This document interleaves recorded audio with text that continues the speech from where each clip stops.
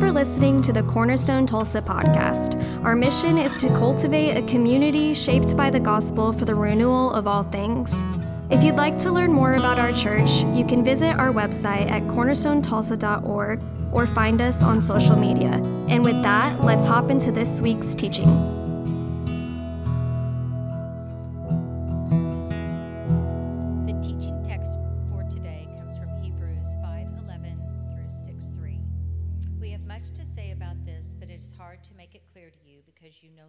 Try to understand. In fact, though by this time you ought to be teachers, you need someone to teach you the elementary truths of God's word all over again. You need milk, not solid food.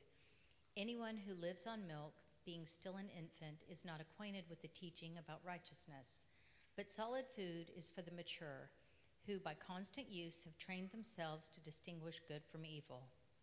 Therefore, let us move beyond the elementary teachings about Christ and be taken forward to maturity, not laying again the foundation of repentance from acts that lead to death and of faith in God, instruction about cleansing rites, the laying on of hands, the resurrection of the dead, and eternal judgment.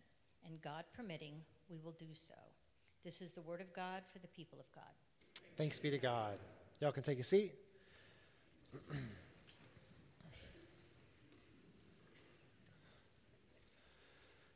Well, welcome. I hope that you all are coming in today, and I hope that you are well. I hope that you've had just a fabulous week. But in all likelihood, I bet there's people in here, you're coming in dragging a little bit. You feel like you have an emotional or relational limp from a hard week. I don't know if you're here and you're among friends, and it's like, Mark, you're here. It's got to be so good to be together. Or maybe you're in a room full of strangers and your blood pressure's up and like no one sat here because they're just afraid I'm going to call them out and you hope I don't do that on your first Sunday. Your blood pressure's up. I don't know if you believe the things that we believe, or maybe you vehemently and completely disagree with us on just about everything. I just want to say to every one of you, in the name of Jesus Christ, you are welcome and you are wanted, and I'm glad that we're together. I'm glad that you're here. I think the Holy Spirit has been at work drawing us in toward each other and toward the Lord Jesus, and it's a gift to be together. So there's a guy, you probably know him. He exists on every college campus. He goes by different names, but he's on every college campus. And the first thing that you need to know about him is that he's been there for a while. And he's really fun when you first get there because he's got the craziest stories and he's made the worst life choices that turn into really entertaining, anecdotes. And, he's been around there for a while, and, his fourth year turned into a fifth year, and then maybe a sixth year, and a seventh year, and now you're a junior, and the guy is still there, and he's still partying like he did like all the freshmen, and he's still skipping class, not making any progress toward finishing that general studies degree. And, after a while, this story of comedy with this guy begins to turn into a tragedy. And you're like, it's just getting sad. You can rent a car at cheaper rates at this point, and you're still going. His health insurance, his car insurance premiums are going down. He's getting that old. It's a story of arrested development. And it's a story that the author of Hebrews desperately wants to avoid happening in the church. This is a group of people who have been around the block, so to speak, spiritually. Their parents had been the trailblazers of the faith in their city. They saw God do great things. They know all of the stories. They have inherited this legacy. And yet they're growing lax and complacent in their faith. They're getting bored as Christians, and it's beginning to show. And the author of Hebrews desperately wants this community who should know better to realize their full potential as followers of Jesus. He wants to see them grow into Christian maturity. Now, this is the fourth week we've been studying Hebrews. If you go back to the very beginning, the first 3 or 4 verses of chapter 1 are so great. And the author says, I want you to appreciate that the way that God is speaking to us now is discontinuously different than the way God has spoken in the past. We got signs and symbols and foreshadowings, but now in these last days he's spoken to us by his Son, whom he appointed heir of all things and through whom he made the universe. Goes on to say, if God spoke through Abraham and the patriarchs and Moses, and there were consequences for those then who failed to listen, how much more will the consequences be for us who fail to hear the voice of God the Son speaking in the person of Jesus Christ? Pay attention. The author warns them against being enticed back to the comforts of Egypt, a metaphor for saying, about getting enticed back to the way that they lived before that they knew Jesus. Dr. Pascal shared last week out of Hebrews chapter 4, the author of Hebrews compels the people to go back to the Scriptures to be like an elective surgery.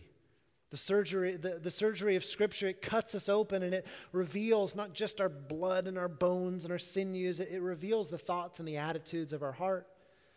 It reveals these things not in order to shame us, certainly not, but in order to remind us of how desperately we need to run to the feet of Jesus, our great high priest, who the Scriptures say lives to intercede for us. And Jesus was tempted in every way like us and yet without sin, and so he gets what it's like to be a person, and he knows how to pray for us, and he lives to do just that. And on the heels of this, the author of Hebrews has just given these words of comfort, these words of encouragement to run back to Jesus. He now gives these words of challenge that come to us beginning in verse 11 of chapter 5. He gives us comfort and challenge in equal measure. I remember a time in high school where I had a coach or a teacher, I can't recall, that I felt like was being really hard on me. And I was lamenting this to my dad, and my dad said, no, you need to worry when they stop being so hard on you because it means they've given up. They see potential in you, and so they're trying to call you to your best. The author of Hebrews is doing just this with his original hearers. I remember one time when I was early in my ministry at Asbury, and I shared this open office with Todd, who's one of my dear friends, who's 10 years older than me, and Spencer, who's one of my dear friends now, who's 5 years older than me. And I was, kind of finding my legs in ministry and figuring out how to do this, and I was being very hesitant about a decision. I remember this day very clearly because Todd was here, Spencer was here, and Spencer called me out on my indecision. And he did it so rudely. And I remember my friend John Lawrence, who's a part of the church, was in the room. And there was a door over here. And as Spencer starts laying into me, John just starts going quietly like this. And the next day, Spencer gave me the worst apology of all time. He's a pastor in Springfield, Missouri. Now, what's funny about it is, as I see now, Spencer did not need to apologize to me. Spencer was telling me the truth, and I was allergic to it. He was telling me something that was true about me, and this theme comes up again and again, and I need truth tellers in my life. Now, sometimes in my less healthy moments, I feel like people who tell the truth like that are my persecutor. Do you remember the whole victim orientation thing that we shared last month? I treat myself as a victim, and I see this person as my persecutor, and I want someone to come and rescue me so I don't have to deal with the truth. But in my more healthy moments, when I'm operating out of like my restored image-bearing capacity, a creator's orientation to the world, we see these words of challenge not as persecutors, but as challengers in order to make us stronger.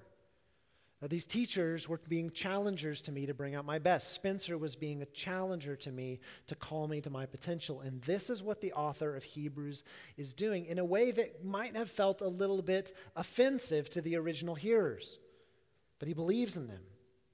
Now, in the beginning of this chapter, he starts to go into this whole theological exploration of Jesus being a priest forever in the order of Melchizedek, and I'm sure some of the readers were scratching their heads. He picks it up again in chapter 6 and then again in chapter 7, but it's like he realizes, y'all are not tracking with me. This is what he says in verse 11, to hear it again. He says, I have much to say about this, but it's hard to make it clear to you because you no longer try to understand. That's a phrase you should keep in your back pocket and try out with people at work. Tell me how it goes. He's saying, look, okay, this whole Melchizedek thing, I'm getting into deep water here, but I'm afraid that you don't have the capacity to handle it. Goes on in verse 12 and says, in fact, by this time you ought to be teachers. You need someone to teach you the elementary truths of God's word all over again. He says, you need milk and not solid food. This is a dig. When you're a kid, the worst thing that someone can say to you is that you're acting like a baby. Because from the time that you're a baby, you're trying not to be a baby. You're trying to hit those growth markers that are on the scale of moving toward greater independence, and parents are certainly watching those things. When do you transition into a big kid bed? When do you start riding your bike without your training wheels? When can you be trusted to be sent out into the front yard and not pummeled like a squirrel on the road? We're all watching because if we're behind on some of those growth markers, the worst thing someone can say to us is, you're a baby, or you're just acting like a baby. And this is what the author is saying. Y'all need milk. The author is lobbing that dreaded accusation against his readers, and then he picks it up again in verse 13, saying, anyone who still lives on milk, being an infant, is not acquainted with the teaching about righteousness. Now, full disclosure, I didn't prepare super well, so I'm hoping someone can explain what that means. Now, the teaching about righteousness, what does that mean? You kind of read it, it says teaching. It makes you think maybe the person who's immature just doesn't have very good theology. Maybe they need to go and read a couple more books. But it turns out this phrase, the teaching about righteousness, is an idiomatic expression with a specific meaning. The same phrase is used in a text called the Letter to the Philippians by a guy named Polycarp. Keep that in your back pocket for future children. Polycarp was an apprentice of John, the beloved disciple. So we're talking really, really early, maybe just on the verge of the 2nd century. And Polycarp wrote this letter, and the context of this letter gives us a little bit of insight to what this phrase, the teaching about righteousness, means. Polycarp says, Jesus endured everything. Therefore, let us become imitators of his patient endurance and glorify him whenever we suffer for the sake of his name. I, therefore, exhort you to obey the, say it with me, word of righteousness. Same phrase. And practice patient endurance to the limit, an endurance of which you've had an object lesson, not only in those blessed persons, Ignatius, Zosimus, and Rufus. You all know who that is, I'm sure. But also in members of your own community, as well as Paul himself and the other apostles. The teaching about righteousness. What unites the context of Hebrews and Polycarp's letter to the Philippians is suffering for the sake of Christ. The teaching about righteousness means orthodoxy, like right belief expressed through orthopraxy, right practice. And in particular, this phrase connotes patient endurance amid difficulty or suffering as a Christian. Those who are still babies have not learned to persevere when things get difficult. It's like the author of Hebrews is saying, you know what's keeping us babies in Christ? You know what's keeping us from growing or growing to a place of maturity? It's our unwillingness to persevere as Christians when things get difficult. Or in particular, it's our reluctance to keep going as a Christian when there are social consequences. That's probably a closer sense of what it means to obey the teaching of righteousness, to be familiar with the teaching about righteousness. It's a Christianity without a cross. Now, certainly, Paul says that in Philippians 2, if we have any comfort from being united with Christ, any encouragement from him, we get comfort in following Jesus, but he also gives us this universal demand. If anyone would come after me, let them deny themselves, take up their cross, and follow me. There's comfort and there's challenge. Christianity is always cruciform. It's always cross-shaped. Jesus himself, like human like us in every way and yet without sin, had this impulse to wonder, can I get through this without the difficulty? Father, if you are willing, let this cup pass from me. It's like, I don't want to drink the wrath of suffering, the cup of suffering. But then he goes on to pray. He had a deeper ambition than to avoid difficulty. He said, and yet not my will, but yours be done. The teaching about righteousness is enduring difficulty even when there are social consequences. Now, we face these consequences in lots of different ways. As Christians, there are virtues that we embody that should make us different than just the average person who's not following Jesus. There are virtues like simplicity and generosity that should make people kind of curious about us. And there are also vices or values that are popularly held, socially accepted practices in which we are peaceful non-participants, joyful non-participants. Now, to make it quite practical, I could think of a couple of examples of people in my stage of life. What does it look like to have these communally approved behaviors in which we're non-participants? Well, I ramped on screens a couple of weeks ago. I don't know how many of you threw away your televisions. I hope there were many. But I remember the first time, I'm 11 years into parenting this week. It's amazing. And I remember the first time I picked up a kid from Mother's Day out and saw another parent. No judgment. We're all having to learn to deal with the world as it is. But seeing another parent get their kid from the classroom, put him in a stroller, and without a hug, hand them a screen. And they're watching cartoons on the way to the car and then in the car on the way home instead of saying, "Hey, bud, how was your day today? What did you do? What did you color? Did you make any friends?" I thought, that script is dangerous. And screens play such a central role in our lives, and I think as believers, we should be non-participants in this kind of consumption. I love Andy Crouch, I mentioned this a couple of weeks ago, said in his book, The Tech-Wise Family, he says, "I'm not telling you that you have to be Amish. I'm just telling you that you need to be almost Amish when it comes to managing technology." I think about, here's a dangerous one to talk about in Tulsa, is the role that sports play in our lives and the lives of our children. From really early ages, dads, moms are thinking about, is my kid going to make varsity? Are they going to play college sports at some point? They're going to trainers and coaches, and it's like, we're talking about peewee soccer here. They're terrible. But sometimes sports, like we're just following these social scripts, play such a central role in the lives of our children and in our lives, and we do it unreflectively.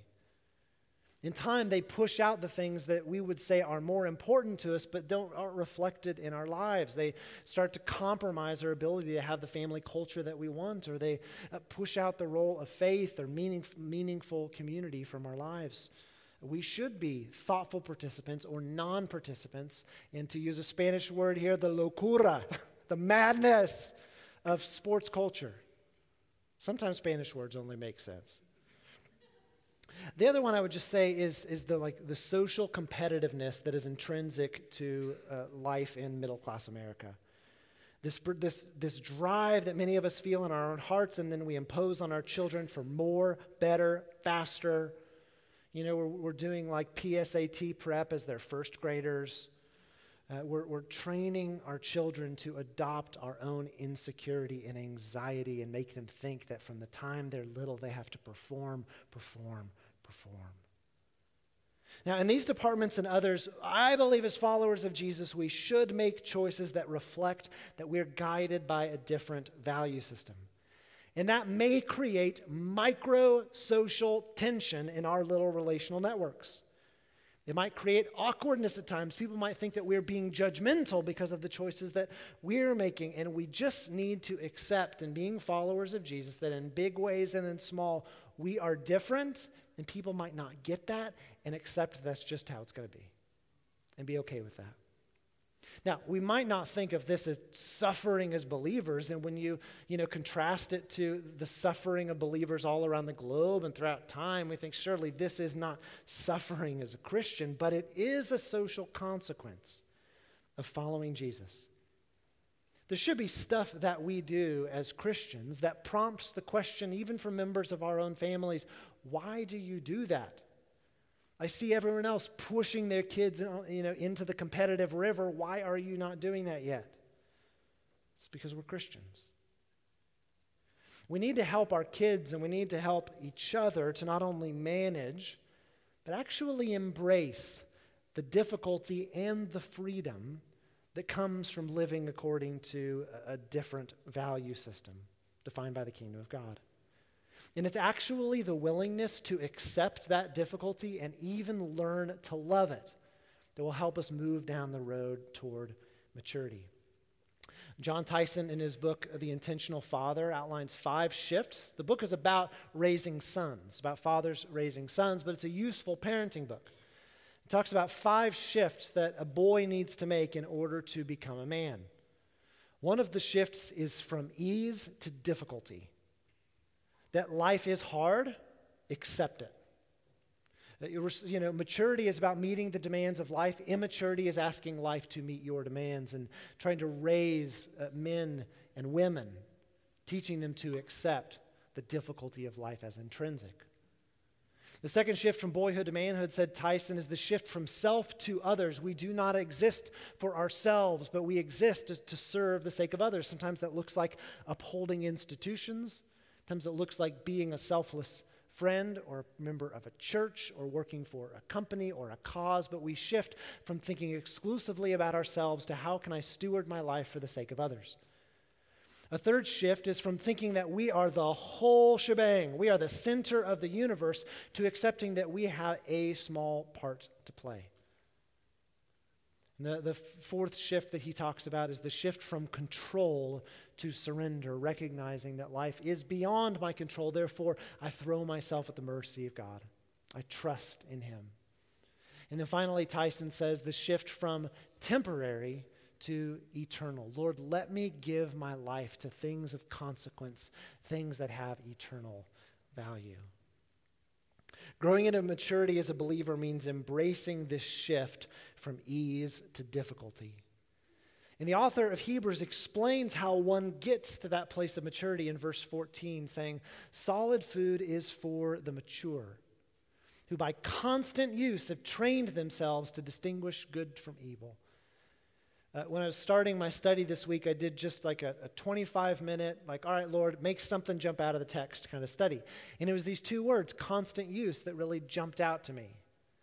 I was exploring in my imagination the idea of being a constant Christian.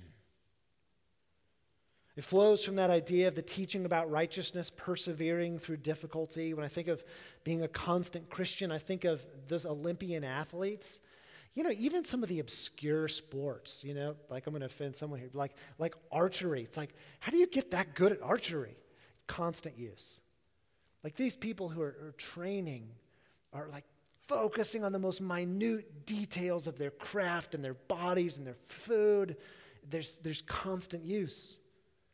I think of the farmer who rises every morning and does the diligent work, the small behaviors that in the course of months talk about like deferred pleasure, may yield a harvest.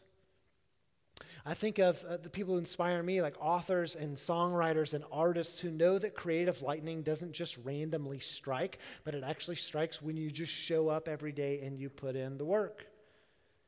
And all of these are the ones who've made the shift from being an amateur to being a pro. This comes from the book Turning Pro by Stephen Pressfield. It's a book about creative endeavors. The section's called How Your Day Changes When You Turn Pro. It says, when we turn pro, everything becomes simple. Our aim centers on the ordering of our days in such a way that we overcome the fears that have paralyzed us in the past. We now structure our hours not to flee from fear, but to confront it and overcome it. We plan our activities in order to accomplish an aim, and we bring our will to bear so that we stick to this resolution. This changes our days completely. It changes what time we get up, and it changes what time we go to bed. It changes what we do and what we don't do. It changes the activities we engage in, and with what attitude we engage in them. It changes what we read and what we eat. It changes the shape of our bodies. When we were amateurs, our life was about drama, about denial, about distraction. Our days were simultaneously full to the bursting point and achingly, heartbreakingly empty. But we are not amateurs anymore. We are different, and everyone in our lives sees it. There's this passage in, I think, 1 Timothy 4 that I texted to a friend who's a young pastor.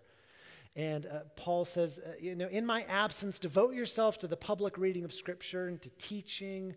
Guard your doctrine closely. It says, take pains with these things that your progress may be evident to all. It's someone who by constant use is growing in their craft. You could contrast the constant Christian, the aspiring athlete, the faithful farmer, the disciplined creative, to its antonym, to the idea of being sporadic. And sporadic probably more closely describes many of our endeavors.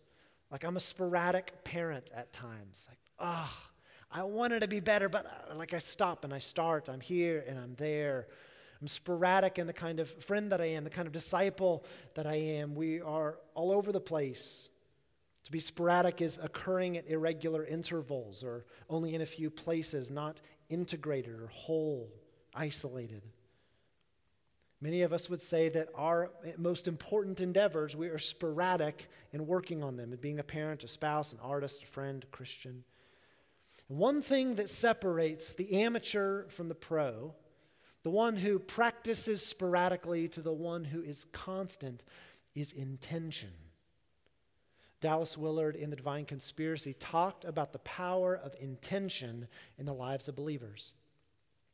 He said, in the last analysis, we fail to be disciples only because we do not decide to be. We do not intend to be disciples. It's the power of the decision and the intention over our life that is missing. Now, perhaps we're not used to being spoken to so frankly, and it might be easy to take offense, but on the other hand, it could well prove to be a major turning point in our life if we would ask ourselves if we really intend to be life students of Jesus. I found this question, do I intend to be a Christian, a surprisingly provocative one in my mind in my life this week. Because if you begin your day asking the question, today do I intend to be a Christian, it requires something that we do not prefer, which is self-definition, which is taking a position on something. You know, it's really easy to criticize people who hold public office, who take a position on things, but they have to take a position. We have the luxury of not having to. We sleepwalk through our days. We snooze on our intentions. But when I ask myself the question this week at the beginning of a day, today do I intend to be a Christian, it puts myself in a place of difficulty either way. If I say no, I have to deal with the moral ramifications of saying, like, I shortcutted my life with Jesus today. Or, on the other hand, if I say yes, then there's an expectation at the end of the day of evaluation. I'm thinking, how did I do in my intention, my desire to express my apprenticeship to Jesus in my life? It requires self-definition. That's a pickle of a question. The author of Hebrews says, today, as long as it is called today, do not harden your hearts as you did. I wonder if you were to answer candidly that question, today, do you intend to be a Christian? What kind of answer you'd put on the line? The question of intention would be, do you desire, do you want to shift from being sporadic to being constant? And then importantly, and in the context of the book of Hebrews, are you willing to deal with the social costs that may come with an affirmative to that question? As I was thinking about this and, monitoring my own life, I thought of that story in the Gospels where the guy said to Jesus, I do believe in you, but help my unbelief. And I found myself praying, I do intend to be a Christian, and yet help my weak intention. Made me think of Come Thou Fount, prone to wander, Lord, I feel it. I'm prone, I have this proclivity to leave the God I love. Why do I do this? And he sings again, let thy goodness like a fetter, like a chain, bind my wandering heart. Why do I keep running away from you? Why do I keep sleepwalking and going on autopilot through life and forgetting my deepest intentions? And I spend my days just putting out fires and reacting to the next thing that happens. And so I began to think this week, is there a way that I could helpfully set my intention for today and re-inform my imagination about what it looks like to be an apprentice of Jesus? And so I wrote this little reflection. We've printed it out. You're welcome to take one with you and put it in your Bible at the end of the day. I want to share this with you as a prayer and a way of setting your intention for being a disciple of Jesus. Today I intend to be a Christian, to walk with Jesus as I tend to the particulars of my day, to invite God's piercing word to expose my inner thoughts and attitudes and motivation, to obey the scriptures and not merely hear them, so deceiving myself, to confess my sins to others so that I may be healed, to throw myself at the feet of Jesus, my great high priest, who mercifully prays for me, and to keep in step with the Holy Spirit, who guides, convicts, and empowers me. Today I intend to be a Christian, to love my neighbor as myself, to love my enemies as Christ loved me when I was his, to love the family of believers and encourage others and build them up, to rid myself of anger and hatred and every bitter root, to purge myself of lust and covetousness and the sinful desire for more, and to avoid the same dead-end patterns of behavior that have trapped me in the past.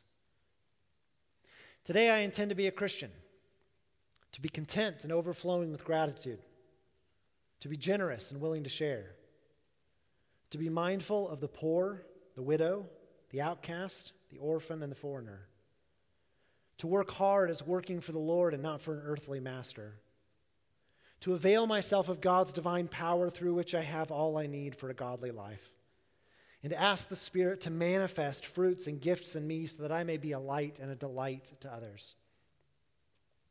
Today I intend to be a Christian, to embrace the way of the cross and self-denial as the way to life, to resist taking the seat of honor and pushing myself to the front, to pursue a quiet life in all godliness and holiness, to reject violence and impatience and keep my feet in the way of peace, to be quick to listen, slow to speak, and willing to be misunderstood, and to keep myself from being polluted by the world. Today I intend to be a Christian, to cast my cares on him because he cares for me, to seek first the kingdom of God and his righteousness, to not be anxious but in everything with thanksgiving to present my requests to God, to persevere in suffering and in difficulty so I may be mature and complete, lacking nothing, to sow seeds for the kingdom of God and to abandon outcomes to him, and to hold on to the hope of God's new creation and to resist a spirit of despair.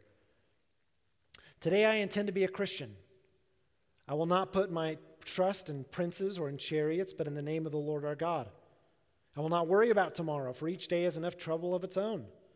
I will not fear though the earth give way and the mountains fall into the heart of the sea. I will forget what is behind and I will strain toward what is ahead. And tonight I will lie down and I will sleep because I know the Lord sustains me. Today, with God's help, I intend to be a Christian. May God so work in our lives and in my life. May the Holy Spirit so work in our community that we would be people who not only set our intention, but are given the grace and the perseverance and the courage and the mindfulness and the grit to see it through today as long as it is called today. And may we be like that person in Psalm 1. Blessed is the one who does not walk in the counsel of the wicked or stand in the way of the sinner or sit in the seat of the scoffer, but whose delight is in the law of the Lord, and on his law he meditates day and night. That one will be like a tree planted by streams of water that yields its fruit in season, whose leaf does not wither. Everything they do prospers. May that be so for us. Let's pray together. Our Lord Jesus, we do intend to follow you. And I pray that you will forgive and you will help our lack of intention. I pray that you pour out your Spirit on us, Jesus, and so work in our lives and order our minds and reorder our loves, that our greatest desire to follow you would be reflected and expressed through our days. Pray that you'd help us to grow as a community of maturity, that we would eat this grand feast you've put before us and not live forever as baby disciples who need to be retaught the basics. Lord Jesus, I pray that as we gather at the table today and you offer us this solid food, As we eat the bread and the wine, that you'd make it be for us so much more than just that, but a means by which we're filled with the Spirit of God again. Pray that you'd be present. Be present, Jesus, our great high priest, as you are present with your disciples in the breaking of bread and the drinking of wine. Fill us with fresh faith, fresh courage, fresh insight, fresh power, fresh resolve to follow you today, as long as it is called today. This I pray in the name of the Father, and the Son, and the Holy Spirit. Everybody said, amen. We're so grateful you listened to this week's sermon at Cornerstone. If you live in the Tulsa area, we'd love to invite you to be a part of our worship and community in person. You can find service times and more information at our website. But wherever you are, may the Lord bless you and keep you. May He make His face shine on you and be gracious to you. May He turn His face towards you and give you peace.